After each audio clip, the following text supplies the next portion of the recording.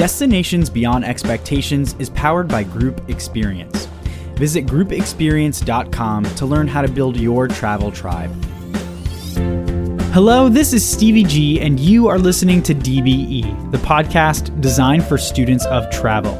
Make sure to hit that follow or subscribe button wherever you're listening, whether that be Spotify, Apple Podcasts, Stitcher, or any other platform. Go check out Destinations Beyond Expectations on Facebook and Instagram. And don't forget about dbetravel.com, which is the official website for the show. At dbetravel.com, you'll find the episode library, some fun blogs, a link to support the show on Patreon, and so much more. The United States has oceans, swamps, forests, deserts, you name it. And people from all over the country and the world visit our national parks to experience nature, enjoy stunning views, and learn about wildlife, history, and many more interesting topics. Do your 2022 travel plans include a visit to a national park? Well, Sarah from the Avenue to Adventure blog is here to help talk through 3 national parks that are definitely worth visiting in 2022. The parks we're covering today are in totally different parts of the country, and Sarah does a great job of describing each park and the unique experiences they hold for visitors. I really learned a lot during our discussion, and listeners, make sure to scroll down to the show notes where you'll find 3 blog posts from Sarah, one for each park we're covering today. Okay, let's get to my interview with Sarah, where we'll be discussing 3 U.S. national parks to have on your travel radar for 2022. Sarah, welcome to Destinations Beyond Expectations. Thank you so much for coming by the show. How are you? I am good. I'm even better now that I'm talking to you today here. I'm really excited, and thank you for having me. You're very welcome, and I'm very excited to talk to you too. You are someone who takes opportunities to visit national parks. Can you talk about, why you love national parks so much? Yeah, I think there's a lot of reasons to why I love national parks. The first one is just because of the natural beauty and the landscapes of parks. I think that you can see some of the best views in America at our national parks, and these areas, they're set aside by the national government for preservation of the environment, and not just for us now, but for future generations.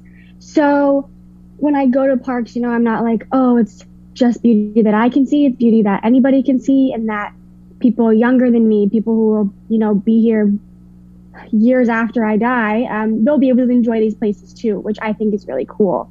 I also enjoy national parks because of their educational value and their cultural preservation. I do think it's important to remember that most, if not all, the lands in today's national parks, they were once home to indigenous people. And it really is their land that we're exploring. So I think it's important to learn about the history of those people and the land that you're on when you're visiting it. And along with that, that's a huge part of American history and the history of the parks. So I think that I love being able to go there and learn about history, because I think I learned more at parks than I may have learned in my own history classes growing up at some point. So I think, to put it simply, I love them because of the beauty and history that they hold. I totally agree. I think visiting a national park gives you the opportunity to learn about animals, about wildlife, about people. There's so much you can take away, as you mentioned. There is. Absolutely. I guess that leads me to my next question. Do you think enough Americans visit, state or national parks here in the United States? So I think it's an interesting question. If you would have asked me years ago, I might have said, no, not enough people visit. But the parks are now, in more recent years, places that people are flocking to in large numbers. I think part of it could be with the pandemic and everybody was stuck inside. So people wanted to go outside a lot. So where do we go? We go to parks. I think, it's great that people want to visit parks. I think you should do it. It's awesome. Get outside, go see nature, go see beauty. But I think it's also important when people go to visit the parks that they remember to leave things as they're found and to be respectful of the land. Since I've become more a part of the outdoors community in the past few years. One of the things I really learned about are the 7 principles of Leave No Trace. And those principles are: plan ahead and prepare, travel and camp on durable surfaces, dispose of waste properly, leave what you find, minimize campfire impacts, respect wildlife, and be considerate of others.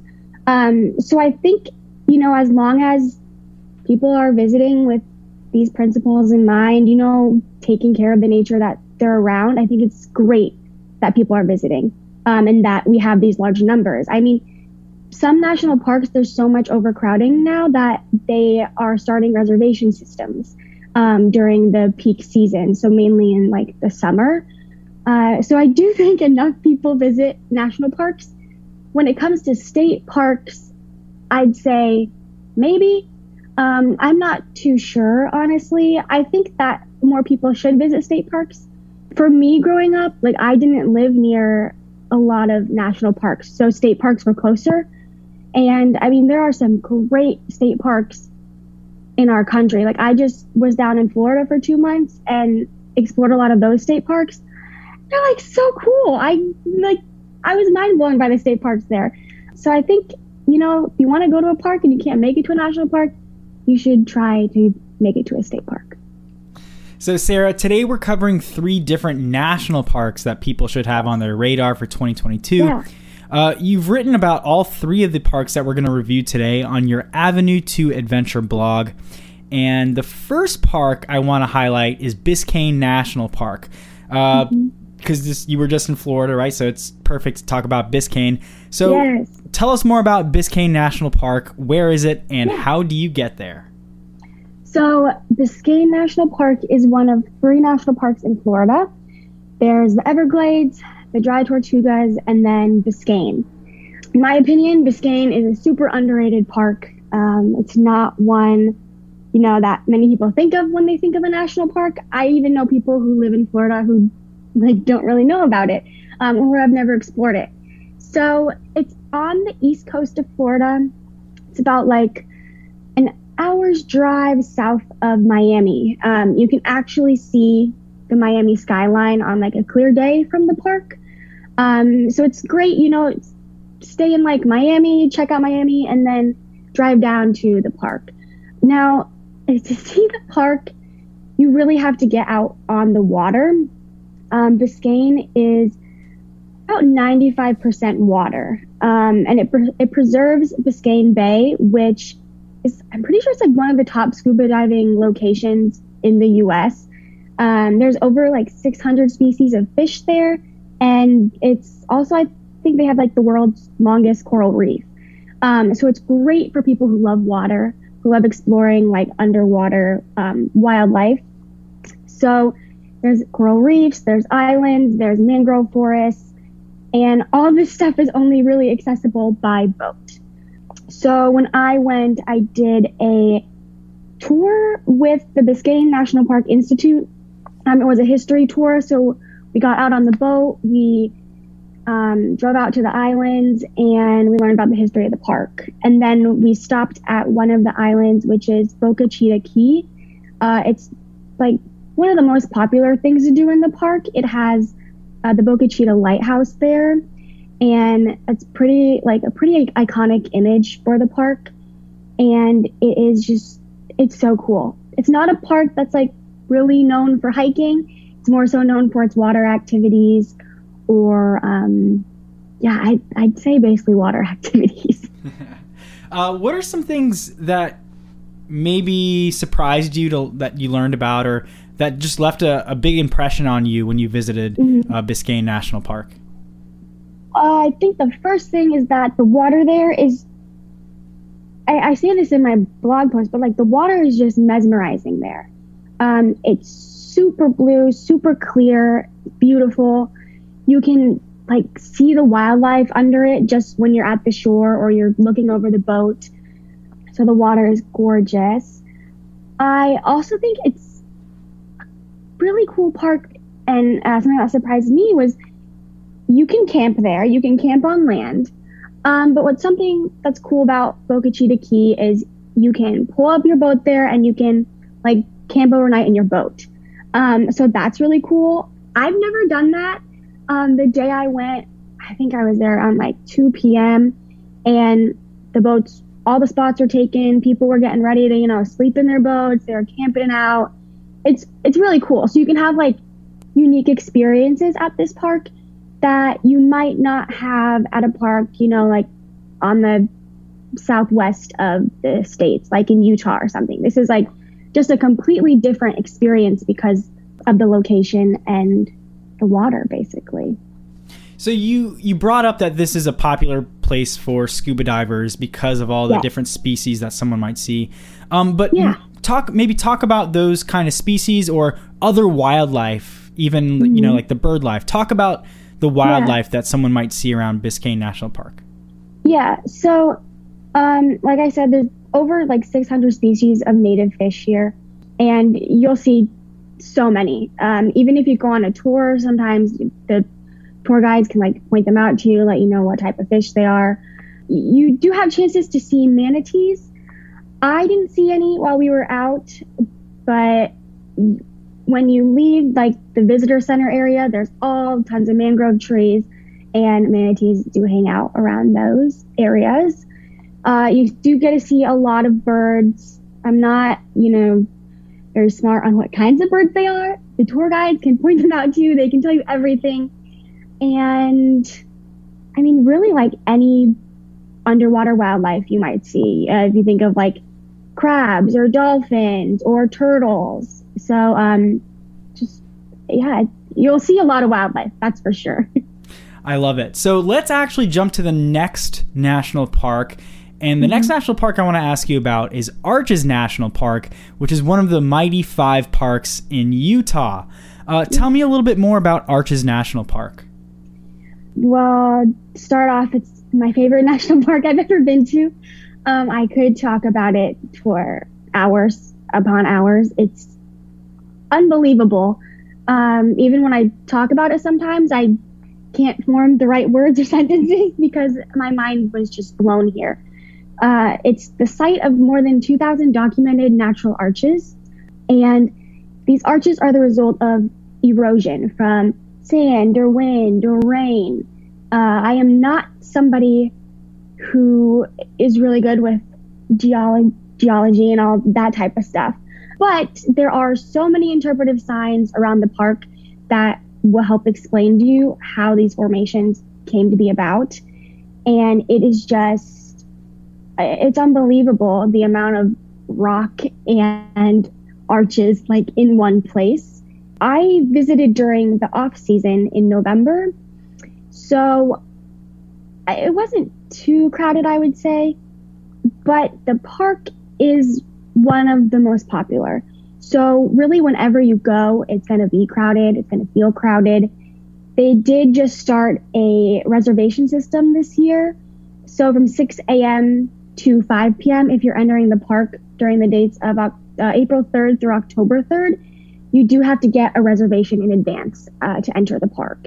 So it's something to think about if you're thinking about going to this park, which you definitely should, because it is just, it's unbelievable. That's really all I can say.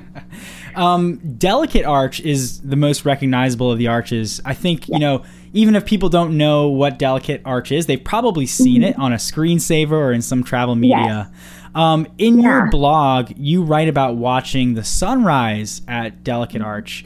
Tell me about that experience, and can you talk about the trail that you have to walk to get to Delicate Arch, and just describe how beautiful it was to watch the sunrise there? Yeah, I mean, like you said, it's one of the most recognizable arches. It's also the arch that's on the Utah license plate.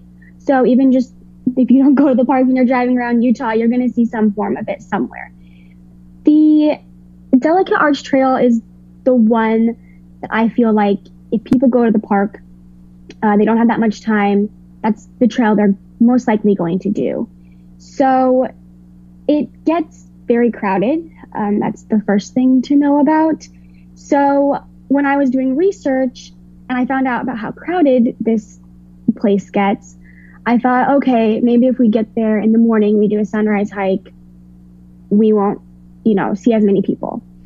It is a strenuous trail. It's about 3 miles. So it's a mile and a half to the arch and then a mile and a half back. It is a challenge, but I saw people of all ages doing it. I saw people in full hiking gear. I saw people in tennis shoes. So, just do it. Whatever age you are, whatever experience of hiking you have, I say go and do it.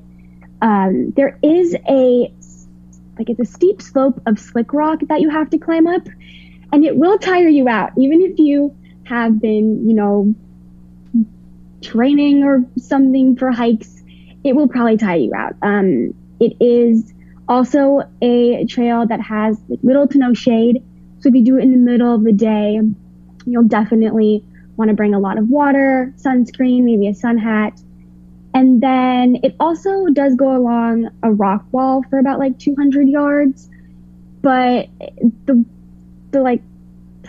trail and wall you're kind of walking on, it's very thick. So the drop down is very steep, so don't get close to the edge, but you'll be fine. And the trail usually takes people between 30 to 60 minutes to go one way, depending on how in shape they are. And so what I tell people if they're going to go for the sunrise is check the time the sun will rise on the day you want to visit and plan ahead. So try to get to the trailhead about 40 to 60 minutes beforehand, and you should be in for a amazing hike. The views are beautiful. You can see the sun rising as you get there, and then once you hit Delicate Arch, you turn this little corner and it's right there. It's unbelievable. It's beautiful. And how I was saying, it gets crowded. Usually by early morning, mid-afternoon, there's a line of people just to get under the arch, to get a photo of the arch, to get a photo of themselves under the arch. When I went, and because I went so early, I didn't have to wait at all to get a photo, which was awesome. There were some people there, not too many. It was also very calming and relaxing, which was nice because there wasn't a crowd. But by the time I was leaving, about 60 minutes later, the line had started forming. So I just think sunrise is probably the best time to do it. It probably goes without asking, but I'll ask you anyways. Yeah. I guess the work that it took to take the hike was worth it for the views. Yes, it is totally worth it. I mean, the views were unbelievable. And since that was really my first experience of seeing anything in arches, because when we drove in, it was pitch black. You couldn't see anything. When we started our hike, it was getting to be a little bright outside, but not much. So just having that Delicate Arch be my first, welcoming to the park was unbelievable. Wow. It's beautiful. And you can watch a lot of YouTube videos on it and see how pretty it is, but nothing matches actually seeing it in person. So for anyone visiting Arches, Moab is a town nearby that has some lodging and food options. Tell us a little bit more about the town of Moab. Moab is the cutest little place. It is a small town of between, I want to say, 5,000 to 6,000 people. And it's really a hub for outdoor adventure and people visiting the parks, because Arches is about a 15-minute drive from the center of Moab. And then about a 35 to 45-minute drive, you have Canyonlands National Park and you have Dead Horse Point State Park. And in this area, you also have the LaSalle Mountains. So there is just so many outdoor activities you can do in this area. So a lot of people choose to stay in Moab because there's a lot of lodging options, Airbnbs, hotels. My friend and I stayed in a really cute Airbnb that we absolutely loved. It was about 2 blocks from the main area. And the main street of Moab has a lot of shops, a lot of restaurants. I suggest going to a place called Antica Forma for a dinner or lunch. They have really good wood-fired pizza. And then if you want a good big meal while you're in town, you should check out the Sunset Grill. It is a restaurant on top of the rocks and mountains. So you're up high above Moab. You can see the entire town, get a really cool view. And then you also get just a really cool view of all the red rock around you. And the sunsets from there, I hear, are awesome. I was there in the night, so I didn't get to see too much. But I mean, it's called the Sunset Grill. So if you want to go, I suggest going around sunset. So we have one more park to cover. So let's jump to yet another part of the map where we'll find Badlands National Park. Sarah, where and what is Badlands National Park? Yeah, so Badlands National Park is in South Dakota. It's a park that's near and dear to my heart because it's kind of where my adult self started to really fall in love with national parks and see the beauty of our country. The Lakota tribe, they called this region the Badlands years ago. Due to the rocky terrain, the lack of water, and extreme temperatures there. So sometimes people get scared by that name, like the Badlands, because of, the experiences with the weather there. I mean, it is hot, let me tell you. I was outside for a few hours there and I was already beat. You really don't get a lot of shade in this park at all. It's not like a forest where there's trees covering you. You are out on just rock in almost the middle of nowhere. So sometimes people get scared to go there, but it's unbelievable. I feel like it's an underrated park. When people talk about national parks, they're usually talking about the big mountains or the parks out on the Southwest. This park in South Dakota is amazing. The park also does have a lot of Native American history and culture within it. The Lakota people are members of the Oglala Sioux tribe, and they've lived in the Badlands regions since long ago. So the southern unit of the park is actually on the Pine Ridge Reservation, and it's managed in cooperation with the tribe. There's also a separate visitor center in this area. But when I went, unfortunately, everything was closed because of COVID. I think it is still that way. So you can't really go there and do too much, but I think it's still important to know that and learn about it, whether you research stuff online before you go. And you can drive around the south unit of the park, the perimeter of the south unit, and get a really cool view that you might not get when you're right in the middle of the park driving around. This park is also a national dark sky park. So it means you have some of the best night sky views in this park. They do also have night sky programs that the rangers put on in the Cedar Pass Amphitheater. And there's also an annual Badlands Astronomy Festival every summer. I don't know if it's happening this year, but from what I've heard about it, a lot of scientists and educators and more come to share their love for space and stars. So as someone who loves stars and looking up at the sky, I think that's super cool and something people should totally check out. And then the wildlife here is so abundant. It's crazy. When I was in Arches, the only wildlife I saw were crows and rabbits. That's it.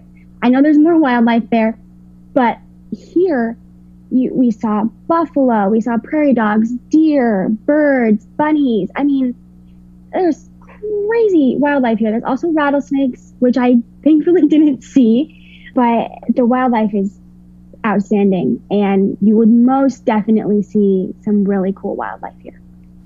So you write about in your blog the Badlands Loop Road, aka South Dakota Highway.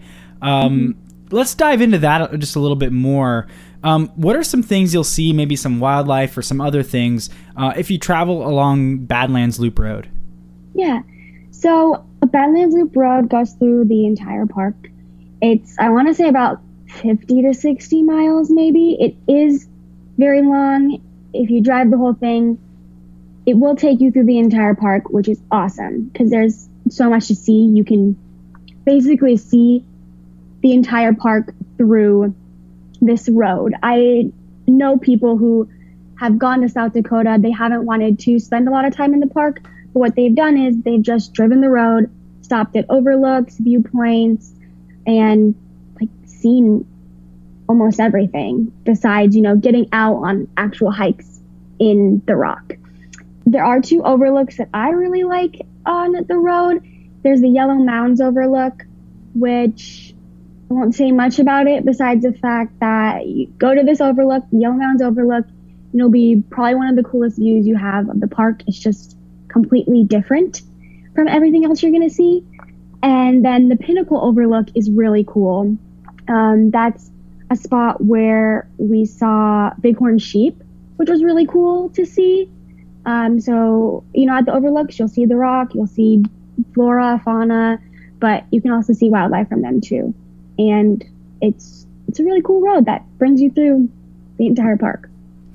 As far as lodging, you talk about the Cedar Pass Lodge as one of your all-time favorite stays ever. Talk to me about the cabins in Cedar Park Lodge and why you loved your stay there so much.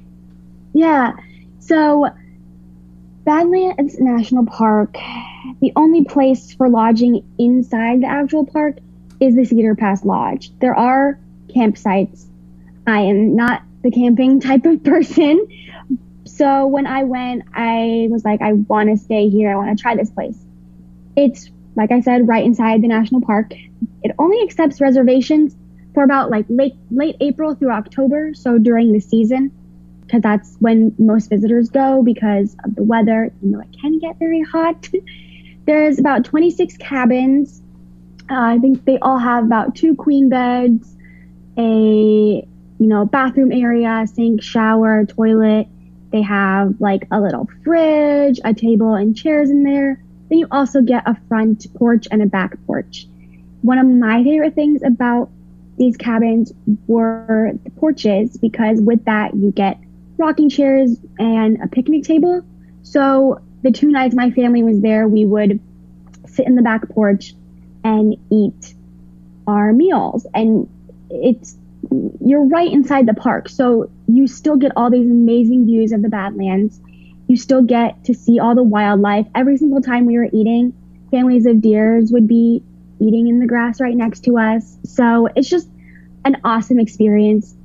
They do have a really popular restaurant there and a little coffee cart for the mornings. And with the lodge, they also have the amphitheater, which is where the Rangers will do the night sky programs. So that's really cool because you're close to all that. And the visitor center is actually like just down the street from there too. So it's really in a great spot and perfectly placed inside the park, I'd like to say, with renovated cabins. The cabins are very nice too. So it'll probably be one of your favorite stays at a national park, in my opinion. Awesome. So we've covered 3 great national parks on the show today.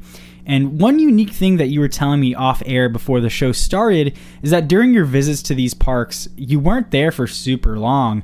I think many people have the idea that with 9 to 5s and limited vacation days, visiting a national park isn't easy.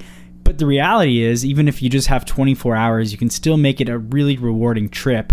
Can you talk about why a national park is worth visiting, even if you only have a day or 2 available to explore it? Yeah. So I work a 9 to 5 during the week. I don't get a lot of time off.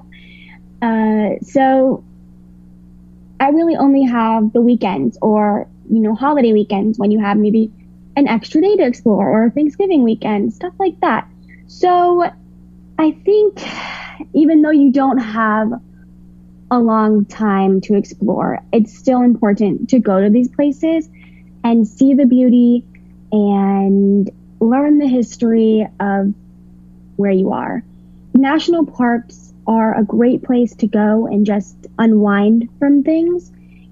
A lot of these places are more remote, so you won't constantly maybe be bothered by your family on your phone or your social media notifications or, your work emails. They're great places to just go relax, go on a hike, get some physical activity in, go set up a hammock and sit by a lake, or go out on a boat at Biscayne and see some wildlife, see something different than your normal everyday work life, like someone like me who sits at home and works all day. And they're great places for even just a day. I also think sometimes when people think about going to a national park, they think we have to be there for a full week. We have to see everything.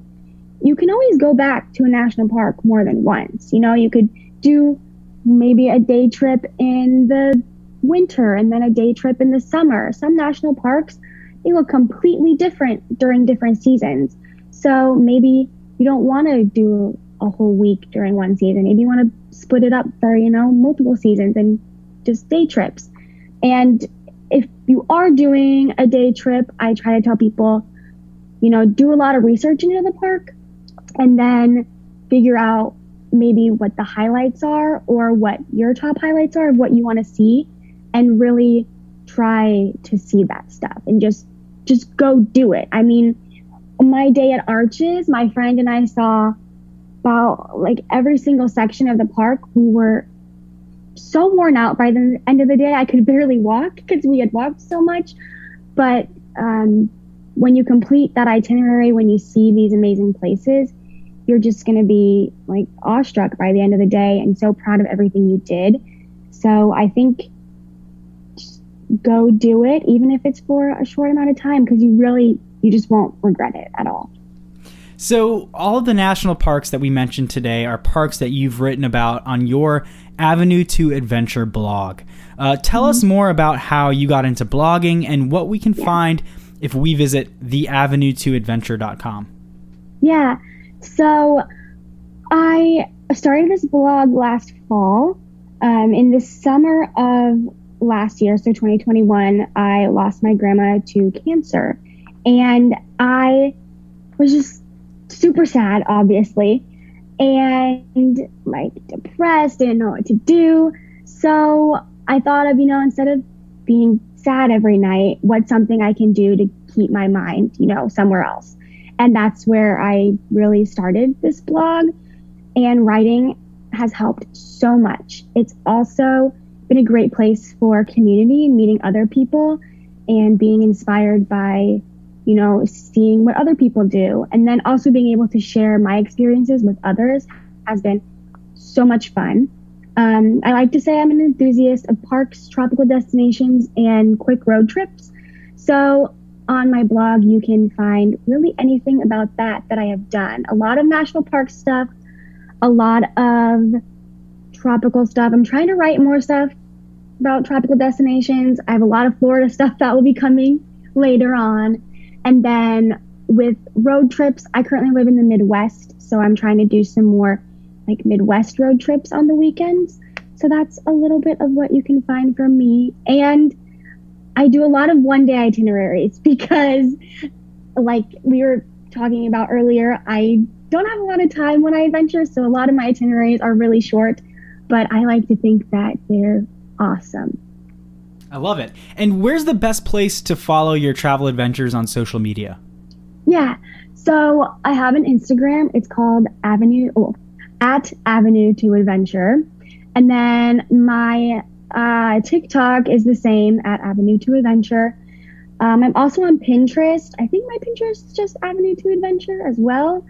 And then my blog is theavenue2adventure.com. So it has an extra word in there. You have to add the "the" in before you can get to my site. But those are the places you can currently find me posting and writing stuff and trying to connect with people as much as I can when I'm not working 9 to 5 during the week. So Sarah, one final question for you today. Destinations Beyond Expectations is the podcast that's designed for students of travel. So I want to ask you, are you somebody who considers yourself to be a student of travel? And if so, maybe share a lesson or two that you've learned while traveling.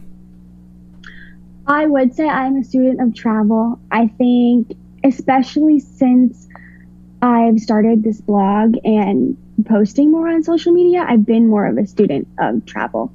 I think I've learned a lot from other people, and that's part of being a student and learning things about travel, whether it's, you know, people's tips on how to pack your suitcase or people's tips on what to wear when you're going on a winter hike, just little things like that. And I think also being a student is helping others and teaching others as well. So I think by writing and putting my own thoughts out there, you're also a student in some ways, especially when you start connecting with people and talking to them and they give you feedback. And I think a lesson or two that I've learned, I think one lesson I've learned is spontaneous travel is okay. I am a really big planner. When it comes to itineraries, I am like, let's stick to this and do everything in order, because I usually don't have a lot of time to explore. But I think the biggest thing with that I've learned is something spontaneous happens, just go with the flow and do it. You know, sometimes that's where you find the beauty in travel and the beauty in the places that you're exploring. Another lesson that I think I've learned with being a student of travel is by looking at content creators and seeing, you know, different places they go to and they explore and how they share these places with others through maybe videos or writing itineraries or writing blog posts or just taking photos and making little mini guides. There's so much to do with travel where you can share it with others. And I think that's something that's really cool about the travel community and the outdoors community. You can always learn from each other and, you know, share these amazing experiences with each other that might inspire others too. So I like to think when I go somewhere, I'm not just seeing it for myself now, I'm also seeing it to share these experiences with other people. And I think that's also just something I try to remember when I go to new places is, you know, to share these places with other people, but learn from the people that make up the communities in the location I'm at. I love it. That's great advice. And I was certainly inspired by your blog. I loved reading about national parks. And I have to plan my next visit to a national park, even if it's for a day or two, like you said. So, yes, absolutely. Sarah, thank you so much for joining me today on the podcast. I really appreciate you teaching us about these 3 great national parks that people might want to have on their radar. It was great talking with you, and thank you for taking the time. Yeah, thank you so much for having me. And I hope I inspired somebody out there to go to a national park, even if it's just for one day. But yeah, thank you so much.